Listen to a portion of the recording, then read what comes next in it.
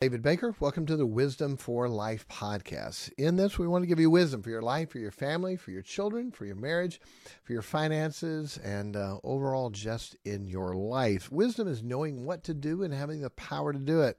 Today, I'd like to give you a thought, some help of how to never backslide, or be envious, or be hurt by the world, or be offended, or in pain because of the world. What a great thing to have.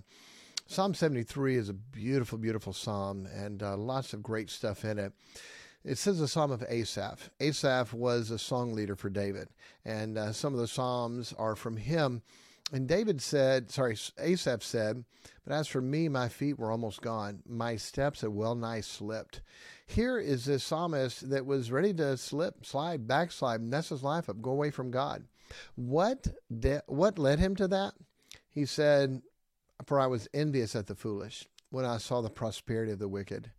When we look at people who are not right, are not doing right, and look at their blessings and look at all the things that they have, if we're not careful, we can get envious at that, and then that will mess us up. He's like, wait, I'm trying to serve God. I'm writing songs. I'm singing. I'm being used my talents for God. But yet the people in the world, they don't have all the problems that they have. He said, "For there are no bands in their death. Their strength is firm. They are not in trouble as other men. Neither are they plagued like other men. Therefore pride compasseth them about as a chain. Violence covereth them as a garment. Their eyes stand out in fatness. They have more than their heart could wish." Wow, these people, I'm envious. I almost slipped. I almost fell. I almost got away from God. How come? Because I saw these wicked people, and what happened? They're corrupt, verse 8 says, and speak wickedly concerning oppression. They speak loftily. They set their mouths against the heavens, and their tongue walketh through the earth. They put God down. They're atheists. They're agnostic.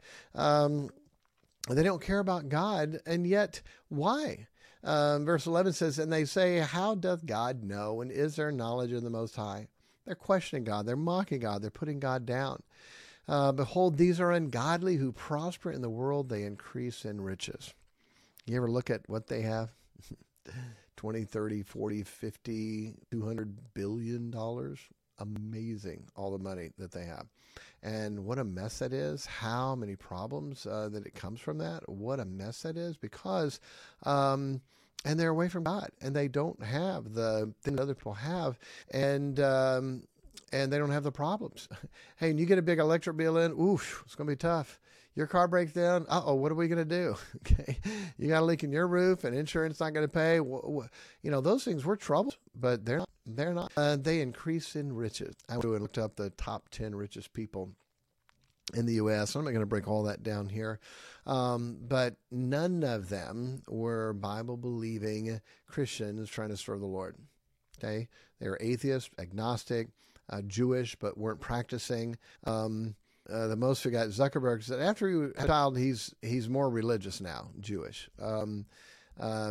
Jeff Bezos, they have no idea what his religion is. They think he grew up Christian, but they have no idea what his religion is.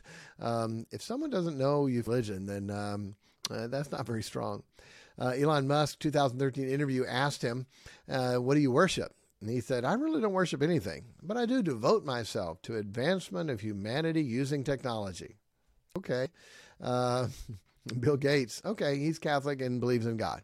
Rolling Stone magazine article, he said, "I think it makes sense to believe in God, but what decision in your life you make differently because of it, I don't know." Can you imagine? Yeah, I believe in God, but how that changes me at all, I don't know. Larry Ellison, raised religious, but then backed away from it. At 13, he refused to have a bar mitzvah. Okay. You look at all these people, the others, number 6, Google, Larry Page, number 7, Warren Buffett, interesting. At a big convention of his group that he has, somebody asked him, at the time he was the richest man, if he had a personal relationship with the Lord Jesus Christ. Without hesitation, Buffett responded and said, "No, I'm an agnostic. I don't know whether there is a God or not. Maybe when I die, I will find out, but I don't know." Wow. Maybe when they're... Here the psalmist was watching all the rich people. They don't have problems like we have. They're proud. They're lofty. They speak against God. My steps had well nigh slipped. I almost fell. I almost got away from God. Look at all the things that they had. Look at all the stuff. Verse 13 of Psalm 73, "Verily I cleansed my heart in vain, and wash my hands in the sea. Why am I doing all this? It's in vain. For all the day long I've been plagued and chastened every morning. If I say I will speak thus, behold, I should offend against the children of thy children. When I thought to know this, it was too painful for me. Painful. Looking at all they have, look at all that they do, knowing they don't have the hard times like we have. It was too painful for me. Why? Just Bezos has $65 million jet, $95 million apartment, $250 million. Did you hear? $95 million apartment. Okay. Not a house, apartment. $245 million home in LA. A $3 million Ferrari, a $3.4 million Bugatti, a $4 million Lycan Hypersport, a $4.8 million Koenig, and I'm not pronouncing that right, $5 million Lamborghini. Oh, and he's got a little boat too. $500 million yacht. This one guy. The psalmist was discouraged, frustrated, wanted to quit. His feet were slipping. And then, ready? Verse 17. What changed it for him? Verse 17, until I went into the sanctuary of God, then I understood their end. Whew. Till I went to church, till I went to the house of God, then that changed. I understand the New Testament. We are the house of God. Okay, totally understand that. The house of God in the Bible, look at all the way through. First, it was called Bethel. It was a rock that Jacob set up. El is God, Elohim. Beth is house of God. And it was Bethel. Then it was a tabernacle called the house of God. Then the temple was called the house of God. And the New Testament, the church is called the house of God. Judgment must begin at the house of God. 1 Timothy 3:15. But if I tarry long, that thou mayest know how thou oughtest to behave thyself in the house of God, which is the church of the living God, the pillar and ground of the truth. We are the church, but it is the house of God. The church is the house of God. And so when I went into the sanctuary of God, then understood I their end. Do you understand it, Christian? That however you have it on this earth, it's the worst you'll ever have. For them, this is the best they'll ever have. The best they'll ever have. And by the way, they do have problems. J. Paul Getty, richest man that ever lived, said he'd give every dime that he had to have one happy marriage. Bezos went through a divorce. Expensive, billions of dollars for a divorce. Billions. Crazy. How amazing that was.